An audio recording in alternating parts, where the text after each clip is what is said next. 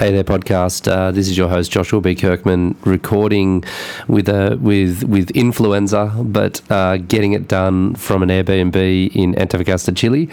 I had a bit of a call from someone saying, "Where's all the podcast episodes? I've burnt through all of them. So when are you dropping some new ones?" And I was like, "Damn, I got to get on with this." So I've been holding off to get my voice right, but I thought, fuck it, let's just do it. So here's a podcast that was recorded in Brazil, and it is a little different one. It's actually with Terry McKenna, who's been involved for a long time with the APB and the sport in general, and it certainly provides a different perspective on the sport, and a guy who, he's certainly a guy that's played a big role in it. So I hope you enjoy this one. It's a little different, and stay tuned for more.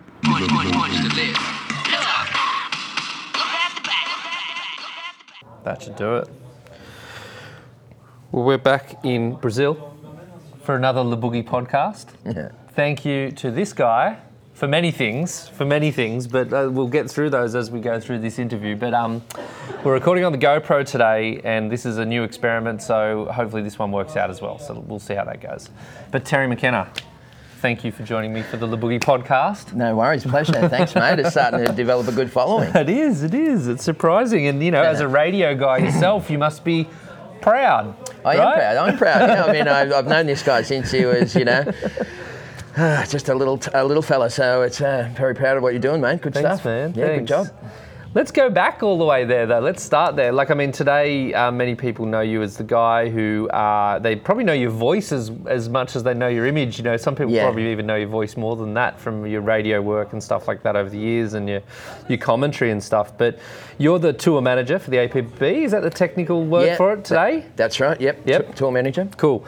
And at this event in Itacoatiara, you are the technical director for the APB? That's correct, yes. So that's today. But let's go back, 20, 25 years? Probably. You're a stand-up surfer originally, right? You had your own career there, right? You That's kind of right. dabbled in competition and things like that? Yeah, I followed, before it was the WSL, it was the ASP. And prior to the ASP, it was the, of course, the IPS, the International Pro Surfing. So we've got the crazy little. We've got some Chileans and some Canarians fighting. They're always. Disculpe. Un poco silencio, por favor. Yeah. Okay. So when it was the IPS back in, but I guess around 84, 86, 87, they were my years. I followed the tour, did a few events, made it up to about 69, I think, on the rankings, which is an ironic number. That. Yeah, exactly.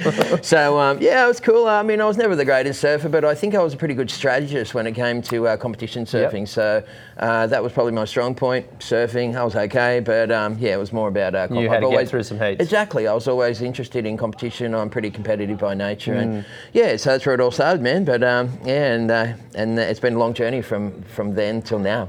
Well, let's step into that because there's obviously a point where you either said bodyboarding's all right, I might pay attention to that, or how did your transition into that, and did you lose any friends in the transition? No, not at all.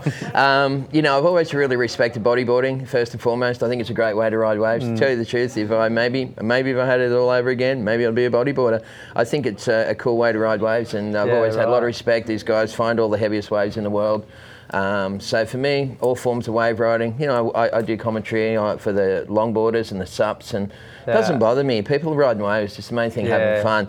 But it all started, Josh, when I got a job with Coup de Lion's clothing. Yes. Yeah. And that was the beginning of my involvement with bodyboarding. And so we had an incredible team back there, way back in the day.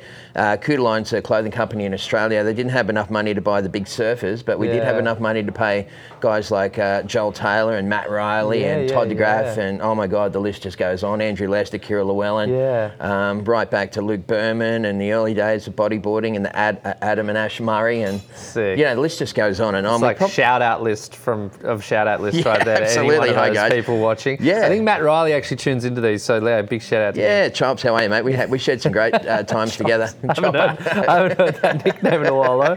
Yeah, so, cool. So that's where it all began. I guess I went to a bodyboarding contest once, and the commentator didn't turn up, and I would been doing stand-up commentary, and they said to me, hey, do you want to fill in? And I went, I don't know how to say all the news. And they said, no, I get on the mic, and boom, that was it. Next minute I was the commentator for bodyboarding. Of course, your dad back then was running the GAB Australasia, the Aussie tour.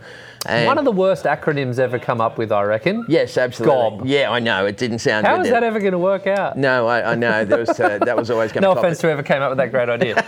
and so I chugged around on the Aussie tour doing a commentary when your father was running it. And then I remember the Australian titles in Tasmania. Yes. And we had a great contest down there, and I just happened to be at the AGM. I was on the committee for the association, and your dad said that he was, ready to resign, and he said, "How about Terry? We give Terry an opportunity to take over as the general manager of the association." And then I started running. Just keep going. It's cool. Yeah, then I started running the GAB Australasia. We transcended into IBA Australasia, and then picked up Rebel Sport, put on a couple of good years of the tour. Yeah. I got a call from Mike Stewart one time, walking down the street in Newcastle, and he goes, Terry, and I said, yeah, he goes, Mike Stewart. And I'm like, hey, Mike Stewart, how you doing? And he goes, we're at Waimea, and we've got the AGM happening, and your name's come up, and we're interested, like you're doing good things in Australia, we're interested in seeing if you'd like to be involved in the World Tour. And I said, as long as it's probably not going to affect what I'm doing over here, I'm happy to help out. And boom, 7 years as the GM of IBA, and took me right through to sort of 2012, midway towards the end of 2012. So I had a great time. We were really proud of what we did with the IBA. Obviously, we were just kicking it in 2011 and 12 with the investment, and unfortunately that fell over, as we all know. Well, this is a question that comes up like a lot, and we'll get to, like, I particularly want to get to the kind of, I don't want to dwell on the negatives of any story, because the next step after that, the bit we're about to talk about now, is like the renaissance, the rebirth of everything, and the kind of the journey that's got us to here today. But, what went down there? What exactly went wrong? Because it's a question a lot of people ask out there. Yeah, sure. Absolutely. And I was reluctant to speak about it for a long time after I was reluctant to speak about it for a long time after it happened, because I left bodyboarding and got a job with the KSP, the Kite Surf World Tour. So I worked for those guys. I remember this moment. Yeah, I went and worked went and hung out in Maui for 3 months and got to know the industry, and did 12 months with those guys, which was really interesting. Yeah. And I felt like I helped them make a transition. They're in a worse position than we are in bodyboarding, to tell you the truth. And it's $3,000 or $4,000 to buy a kite setup. So I thought that they'd have money. Man. It just goes to show that, not all surf sports are doing fantastic. But back to the moment, I guess what happened was I was approached by an investment group in Australia originally in about early 2010. They said, we've got $3 million that we'd like to invest into the sport. Yeah. After several meetings with the riders, we signed a deal and basically handed the non-profit association and the World Tour rights over to a company that they formed called IBA Proprietary Limited, which was headed up by a man who was the investment group manager, I guess. Yeah, the lead of those people. Yes, that's right. So anyway, we worked pretty well in 2011. I thought the product that we had was amazing. Look, back then, to tell you the truth, the ASP was really going down and we were really going up. Yeah. And if we hadn't lost that momentum and had the problem that we had in the end, I just dream about where we'd be these days, to tell you the truth, because we all lost our careers. I lost my career. You guys lost an amazing tour, and broke the hearts of bodyboarders worldwide. So I was pretty sad. But I guess in the end, I noticed that there were some things that weren't really adding up. We had a steering committee of a group of guys. It was me and Jeff and Mike and a bunch of other people that would report to the investors and tell them in what direction that we wanted the sport to go in. I called the committee together for a meeting in Zicatela in Mexico. Yeah. And I'd over a year and a half, I'd logged 36 different breaches of the contract. Oh, okay. Yeah, so then I brought that to their attention. Some of the people at that meeting really astounded me by saying, just look the other way, the tour's going really good. I said, if we don't keep an eye on what's happening, then we all could lose our jobs. And in fact, that's exactly what happened. I went back to Australia, had a bit of a fallout with the guy who was managing the thing, and I left and went to the KSP. And then the rest is history. Of course, Alex took my position. And not long after that, the investors went in, did some number crunching, found out that there was some money missing, and they basically froze all the assets to the IBA. At that point, I mean, we had 11 million, nearly 12 million views on our YouTube channel. We had hundreds of thousands of subscribers. The whole thing was huge. In fact, way bigger than the ASP or the Pro Surf Tour at the time. So it was a real shame because, we were on the right track and... Exactly. And that explains a little bit about why there's this kind of parallel existence of IBA assets online still, right? Like you can still see YouTube stuff that has IBA attached to it, and the reason why none of that's been able to be, I guess, absorbed under the APB is because it's actually still owned by another company. Exactly. It's still owned by the investors. They actually came to me when I was working with the KSP and said, hey, we want to sell the IBA assets back to you for $100,000. I went to Mike and Alex, who were just thinking about what to do with the whole situation.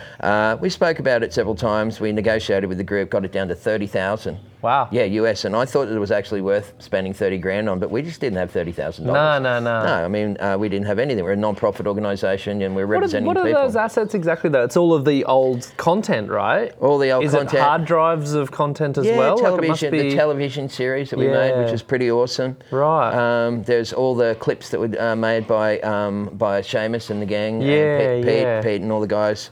From Snakes and Ladders, who did a really good job with the media at the time. Pete Moore. Yeah, Pete. Killed it, mate. Miss you and Paddy, that's for sure. But, so everything kind of got frozen. And I'm not exactly sure. It became a legal case. I tried to steer clear of the whole thing. I was hounded by bodyboard websites and magazines for like 2 years to try and tell this story. But I figured that it's best to I got it, though. Yeah, he's got a big scoop on it. But it was best to leave it, unsaid at that time, because I just thought, well, I don't want to get myself legally involved, and I really don't want to make it any worse than what it really is, to tell you the truth.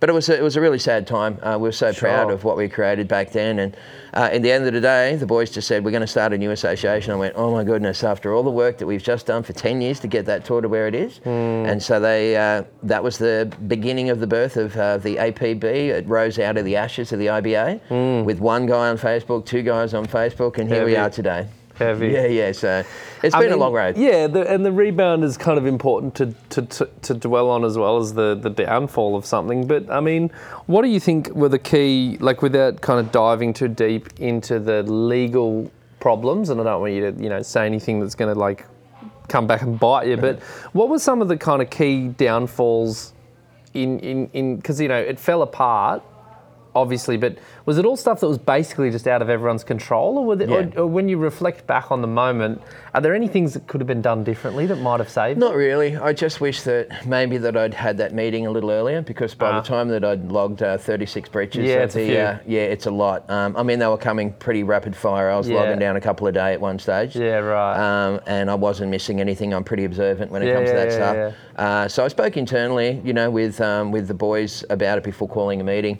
and we thought that we might be able to work it out, to tell you the truth. But then when it became a financial issue and there was some money missing and all that stuff. Numbers not adding up. No, that's right. Then it was impossible. Look, I mean, at the end of the day, the investors put their trust into one guy and we put our trust into one guy. And unfortunately, that guy failed. So what do you reckon is one of the key learnings then? Don't trust one guy. Don't let one person control it. Yeah. I think that's probably the key. I mean, back then the IBA was a non-profit organisation, and people really owned it. So I guess, if we ever do a deal again, and look, we're talking to people about the exact same thing. Yeah, that's been the strategy again, right? Yeah, the strategy is to try and, do a joint venture with somebody, or to team up with a media company, or get an investment group. We've learned a lot from that first time round. We've got all the contracts and everything from the original deal, and we can now tweak those contracts to make sure that we've got more safeguards that are built into them. Yeah, sure. Well, that's a cool little history lesson. I mean, I know a lot of people want to hear about that kind of stuff, and so those assets, the IBA assets, are probably still for sale somewhere, right? Well, I think they're just floating around. The general consensus at that time when we were looking at buying for $30,000 was the fact that the name had been pretty... it was pretty strong, right? It was strong, but it had also been dirtied up a little bit. Oh, okay. Yeah, so that's what the guys didn't want to go back there for. Look, there was a few places, maybe in... I think in Puerto Rico there was a few debts left there from them. From the name and yeah, and then there was a few problems. $25,000 was owed to Surfing WA for a long time. Okay. In fact, the APB had to try and pay some of that debt back for a long time. Jeez. Although it wasn't even our debt, we just had to do it out of goodwill. So there was it was badly managed, and unfortunately in the end, like for instance in Australia, we couldn't get government funding after the South Coast Crusade because they paid $50,000 or something to run the contest or to invest in the contest, and no one filled any paperwork out to send it back to the government. Right. And so they said, we're not going to touch bodyboarding. So that's why we didn't have a World Tour event in Australia for so long, to tell you the truth. Only just recently did they have the trust in us, and it's a new association. We finally, after several meetings, got back in there, and we have a 3-year contract for Kiama. And which is great news. We should probably, it's probably a team effort, but I think Alex Leon really did a lot of work on that. Oh, right? Alex is the man for that stuff. He's been incredible. And, I did events and tourism, so I had a Cert 4 and I was going on through a diploma when I got the job with the IBA. Okay. So I had some history of running contests and events, and I run some conferences and, book launches and stuff. So I was an events kind of guy anyway. I really love events. It's always something different challenge every day. It's not like going to work 9 to 5, the same gig. But when I left, Alex was effectively a crane driver, and they threw him into that position. And man, I'll tell you what, I'm so proud of Alex, because everything that he learned is self-taught, and he has just done an incredible job. And he's a bodyboarder through and through. Yeah, totally. He loves the sport. Totally. He's always been, let the guys feel like they've got some ownership on the whole thing, and let them have a say in the whole thing as well. So look, Alex is responsible for all of that stuff with the government. That's what he does behind the scenes as the CEO. Yeah. I'm more the foot soldier that's down here at the contest and making sure that everything adds up. Yep. That's cool. Big shout out to Alex Leon. Recently engaged, also bun in the oven. Yes, got a little baby coming through towards the end of the year. Maybe, hope it doesn't come through during the Kiama contest. That's going to be a big month for it. Put a lid on it for that one, because you've got a job to do. Just kidding. All right, well, that's the history lesson of the organisational side of the sport. I mean, a question came to my mind though also. Actually, the reason why I was asking about the assets was because, if there's heaps of content, maybe we should crowdfund something to get all that content back. It's probably worth $5,000 today, right? Probably. We could maybe When was the $30,000 offer done? That was years ago. Yeah. So, it's like $5,000 today. Exactly. Yeah, maybe, cool. Maybe the investors are watching this. Maybe If you guys we'll want get some that. cocktail party, we can. That's all we got. Yeah, that's right. But there's some cool stuff in there. I was speaking to Brahim the other day, and a few other guys who were around at that time Exactly as well. right. And it did break the hearts and dreams of a lot of kids, man. It had a profound effect on the progression of the sport and the momentum that we had at that time. Yeah. I always dream about if that didn't happen, where we'd be today. Yeah, but we're here. Yeah. We're in Brazil, and we're trying to bloody finish a comp, and we're going to get it finished. We're going to get it finished. finished. Yeah, man. We're going to got at least one really good day of surf, so we know that. And we can finish the contest in one day. We can press the whole thing. Yeah, mix it up. Yeah. How's this GoPro? So the GoPro's failing us while I'm doing this, so we're going to be just getting snippets of the interview, folks. So I hope you are okay with that. Let's see here. So we're back recording again. Cool. We are back again. One of the things, you've had a really long engagement with bodyboarding over many, many generations of riders now. Who, in all of that time, and you've been watching from a very specific vantage point, is there one rider that you've seen over your whole time that you were just thoroughly impressed by, that really shines above all others? It goes without saying that Mike, obviously. We should pull Mike out of that equation. Okay, let's pull Mike out of the equation. Yeah. Okay. Pull Mike out of the equation. Shines above all others. Let me think now hard about this one. Because there's been, like you said, there's been different eras and different times. Let me think of some of the landmark moments for bodyboarding for me. Yeah, let's do that. Yeah, I think... Bad question. Question rephrased by Tezza. Yeah. Landmark moments. Landmark moments for me. I remember when we went down to El Confortal for the first time in Canary Islands. Okay. And Roberto, who was the promoter there at the time, God bless his soul because he passed away, he's a good friend of mine. Yeah. But he put on a contest that had a stage that looked like a U2 concert. Okay. The speakers were like 30 feet high. Right. And the stage was amazing and the wave was incredible. And it's a good venue for that kind of setup, right? That big flat platform. You bet, yeah. And the wave was just incredible. And I remember the year that, I was there for a couple of world titles, Amores and Yuri Valadeo, 2008.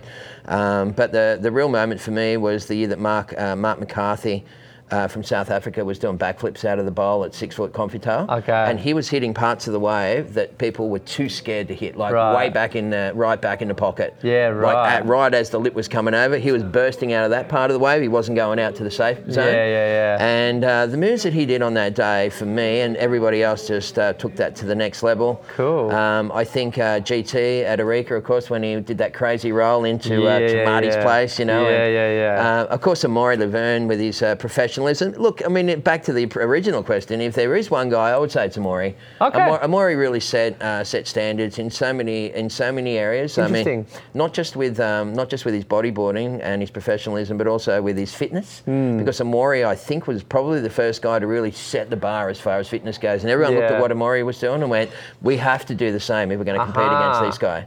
So that was a big one. And then, of course, he released a book. He's got his academy. Yeah. He's really embraced the whole bodybuilding as a lifestyle, and it's really worked for him. And he's on top of all of that, he's a lovely guy as well. Yeah.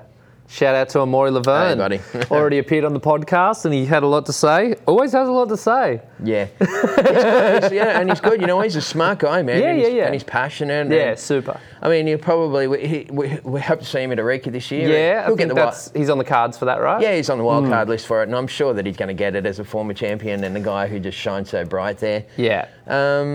And as far as women goes, I mean, way back, Kira Llewellyn was just so unbelievable. Yeah, and it's funny you mention her because I obviously grew up with her she was very much in the era that I originally grew up in bodyboarding, and she never did get a world title, did she? Or she did? She got an ISA world title. She got an ISA, I do remember that. But, I mean, she was on another level, right? Yeah, she could come back now and probably win a world title. Yeah, I do actually think that if she got into it, really focused on it. Yeah, because I do remember her bodyboarding was it was kind of like, it's one of those stupid things to say as a guy, but she matched it with the guys. Absolutely. She was busting out of those sections. She could have surfed in a guy's heat. Exactly, she definitely would have won. And there are women today who can do that as well. But Kira was very much, she really just, there was a difference to her surfing that really matched the standard that was happening in the pro men's, I guess you could say.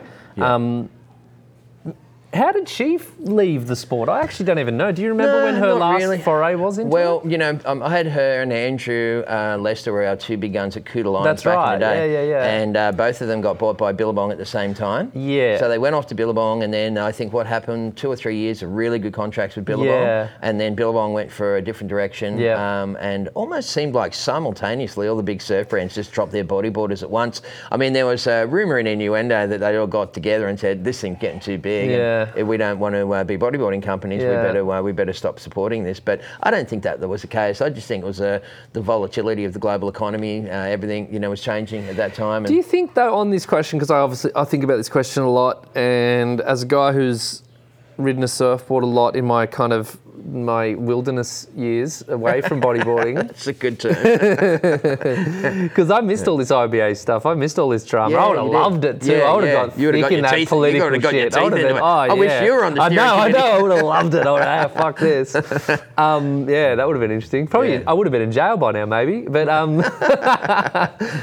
but I actually think one of the problems in the surfing world is that you're like a unicorn in the surfing kind of archetype, you're Terry McKenna. You kind of saw the bodyboarding, you just believed it was cool on its own terms back in the day when, that's why I asked, did you lose any friends when you started to embrace bodyboarding? Because it may well have been the case that you might have lost friends if you had the wrong type of friends. Well, if they felt that way, then they weren't really friends. Yeah, exactly. Yeah, you know what I mean? I didn't need them as friends. But you do know that there is this stigma from the surfing world when it comes to bodyboarding. Yeah. There's this unshakable belief that we're just an inferior the poor race. The poor cousin of surfing. Yeah, well, even worse than that. I can get more derogatory than that. Yeah, you're being really nice with it. You know what, I think that's really is a really dying kind of a thing now. I think it is too. Yeah. But that period when Billabong and we're talking about the big brands here, and they all left. Like, I mean, I actually feel like one of the problems might have been that there's just too many of those surfers who are holding those marketing positions in a lot of these companies, and they just can't get past this programming in their head that tells them that bodyboarding is this just inferior thing, and it's gay, or it's for girls, or it's the language that we've had to deal with. Like, for me, I think that's been one of the problems. Even though these guys are probably nice guys, and they probably don't even realise where this bias comes from. There's just something deep in them from that cultural, DNA. And I don't know, but I do think it is passing us by. There are, positive signs, but you know what? That attitude cost millions and maybe billions of dollars for the surf industry, because what they effectively did was put those people into key positions, and usually those guys had represented the company on the tour, and they said, "Hey, when you finish doing your job, we've got a cushy job for you in the art department or in marketing or whatever." And a lot of these kids never really went to university. They weren't really trained for these positions. They were thrown in the deep end, and they got a lot of pressure from the management, and so they made bad decisions. And those bad decisions led to the fact that, Billabong and Quicksilver now are being assumed by, a mother company that owns Tommy Hilfiger and all that stuff. And the failure's obvious. Yeah, and they're being sold in Macy's and department stores worldwide. So, I mean, things have changed. And I think that they made some horrible decisions back then. I remember going to a Billabong, this is a funny story, I went to a Billabong AGM meeting when I was with IBA Australasia, flew up for the day. Went to the meeting. I had a small amount of shares, so I was allowed to go to the meeting. They said, any questions? I put my hand up and said, Tez McKenna, International Bodyboarding Association General Manager, and everyone's like, whoa, what's he got to say? I said, I just want to know why you guys don't support bodyboarding when, is a bodyboarding dollar the same as a stand-up dollar? I don't understand. Are these decisions being made because people who make these decisions don't like bodyboarding, or do you guys want to double your market, or what's going on here? And oh my goodness, that was like throwing a bomb. That was throwing a bomb into the meeting. That's amazing. Yeah, people came to me afterwards and said, "You're the gutsiest guy I've ever seen for saying something like that." But I went there specifically to ask one question. That's great. Yeah, and they said, they talked amongst themselves and they said, "Thank you for bringing this to our attention. We're going to speak about this at a board level." Cool. That was the only answer I got, and I never heard back from it again. again. But that's a pretty typical board. That's a pretty typical AGM answer. Exactly. That's Tezza, the activist shareholder right there, getting deep in there on behalf of bodyboarding. Yeah, I mean, in the end, though, I mean, I bought them for like, $10.50, and they went out for 27 cents or something. And he no longer holds shares in any other companies as a result. He's focused on other ways to make money. That's right. That's really cool. And I think that's a super interesting kind of approach to take, which obviously is completely out of the box for many in the bodyboarding world. A lot of bodyboarders just kind of have accepted the fate that many of these brands don't support the sport, and that's kind of that. Coming back to what's the time, by the way? Because we've got to do a beach clean. Yeah, we do. 11, don't we? Yeah, it's 10:54, so we're going to wrap it up. So we're going to wrap it up. We're going to wrap it up, but this has been really cool, and it's about we're getting towards the nice time point. I want to always have minimum half-hour interviews because you listeners are sometimes impatient. No, I love you, and that's great.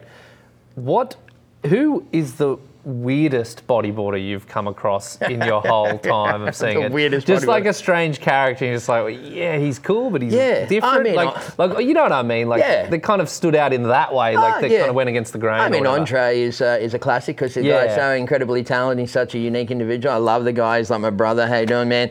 But I remember sitting in the bar with him and having a couple of beers, and he's like a little drawer. He scribbles out little waves and stuff. And, he was pretty interesting. We had some great bodyboarders down under, Troy Neves, who was a great bodyboarder, who was an interesting character. Yeah. And, T. Stewart, as was a real classic. Yeah, Teethy. Nuggets, of course, Nathan Purcell. How are you, champion? Hey, Nugget. I love this guy. I love my brother. And one of the most, he was making up moves, trademark moves and stuff of his own. And he was really at the forefront of progressive riding. And, of course, him and 40, with the Super Tour guys, with your dad back in the day. Shout out 40. Yeah, thanks, bro. It's been an interesting run, man. But I think for now, you know what? I think that the barometer's set and we're heading in the right direction. We've got a pretty strong tour. I mean, it could always be better. I don't want people to really ever try and compare the bodyboarding tour to the surfing tour. Yeah, those guys. It's a terrible thing to do. You're only destined to fail if you do that. Just embrace this sport for what it is and who you are. I think that, the surfing guys got a $200 million gift from Dirk, the oil Texan, and they gave him another $50 million, and they're almost completely out of that money. Yep. So, and with all that money, we're still beating those guys at their own game when it comes to numbers on Facebook and stuff, and we're running on the smell of an oily rag. So I'm pretty stoked. I think Alex has done a great job. We've got a really good team, great bunch of promoters, some fantastic riders, some new people coming through, and the future looks pretty bright. I reckon that's a terribly good way to finish this podcast. Thank you, Tazza. Thank you for all of your efforts over a really long, engagement with the sport. And I think that, it's a really good way to finish it. We run our own race. Bodybuilding's always run its own race, and it's always relied on really cool individuals like yourself stepping in and taking on the burden when it needs to be taken on, and doing your best. That's all we can do. Thank you, mate, and thank you everyone out there for giving me the journey. It's been awesome. Great. I'm going to hit stop record. We're going to go clean a beach. The